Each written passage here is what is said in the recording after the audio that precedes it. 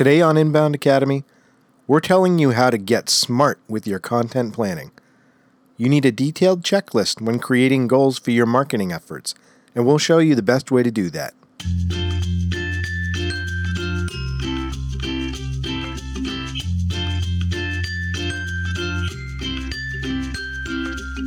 Hello and welcome to Inbound Academy, brought to you by Risen. I'm your host, Jeff Lambert. Last episode, we talked all about using a content compass to plan out a long-term content strategy. One of the sections in the compass was about setting SMART goals. That's really critical to the entire content compass process. So to talk about what a SMART goal is specifically and how you can create them, I've invited Will Avila to join us again in the studio. Will, thanks for coming back. Thanks for having me.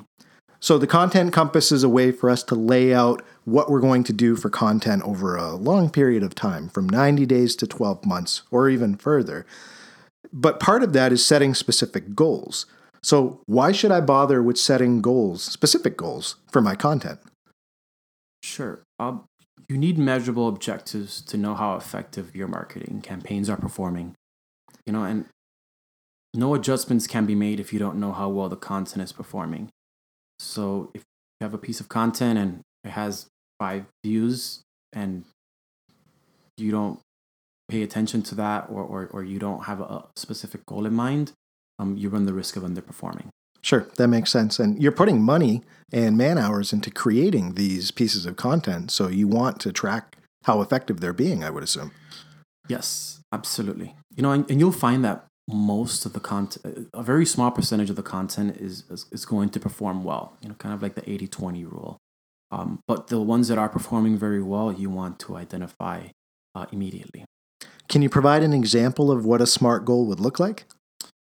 Sure. It should contain a length of time and a specific number. For example, increase website visits in the third quarter by 15% from 1,000 to 1,150. So you really want to use specific measurables here. Yes, absolutely. Okay, so we're talking about what a SMART goal should look like, but SMART is also an acronym. Each letter stands for a specific thing you should keep in mind when you're actually planning out a goal. So why don't we talk about each letter and what it stands for? So let's just go right down the line. In SMART, as an acronym, what does the S stand for? Specific. It'll state what you'll do, and it should use action words. Okay, so we want to be specific with our goal. What does M stand for? Measurable. It provides a clear way to evaluate the goal and use specific metrics or data targets. And that goes back to the example that you just provided. Correct. Okay, so my goal is specific. I am using really measurable numbers to be able to figure out where I'm going. What does the A stand for? Actionable. Make it achievable within the scope of possibility. Okay, so going from startup to knocking over Google as a company is probably not something that follows the A. Right, exactly. Okay. So, let's go to R. So we have specific, measurable, actionable, relevant. What does that mean? Fits the skill set of the person it's being assigned to, and it improves the organization in some way. Could you provide an example of how that would look in real life? Yeah, relevant would be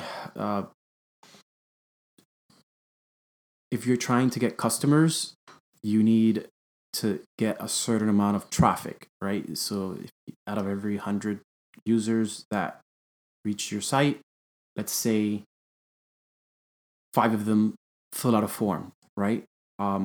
So you want the actual relevant piece, the relevant metric would be the amount of traffic. Okay. And the final letter that we have in the acronym is T, time bound. What does that mean? You want to set a deadline, a hard timeline to work with towards the goal. So that's very important, because if not, it'll just run forever and you won't know to go back to it to see how it performed. Now, should the SMART goal deadline correspond with the length of the campaign that you're running? Yeah, absolutely. Yeah, you want to tie everything in together in your marketing efforts. Okay. So SMART goal, again, to recap, you want to make sure your goals that you're setting up for your content are specific, measurable, actionable, relevant, and time-bound. And Will, just to go back again, does your organization set SMART goals for the content that they put out? Yes, we do. And it's important to go back when you've finished your campaign and see why didn't my content perform well. So do you need to edit the content? Do you need to change the offer? Was it too simple? Did you cover everything? Is there a lot of similar content out there that's already answering the question? Do you need to boost the content maybe on Facebook, on LinkedIn? Do you need to maybe analyze the topics that you are covering? So we do it, and it's important to actually monitor it.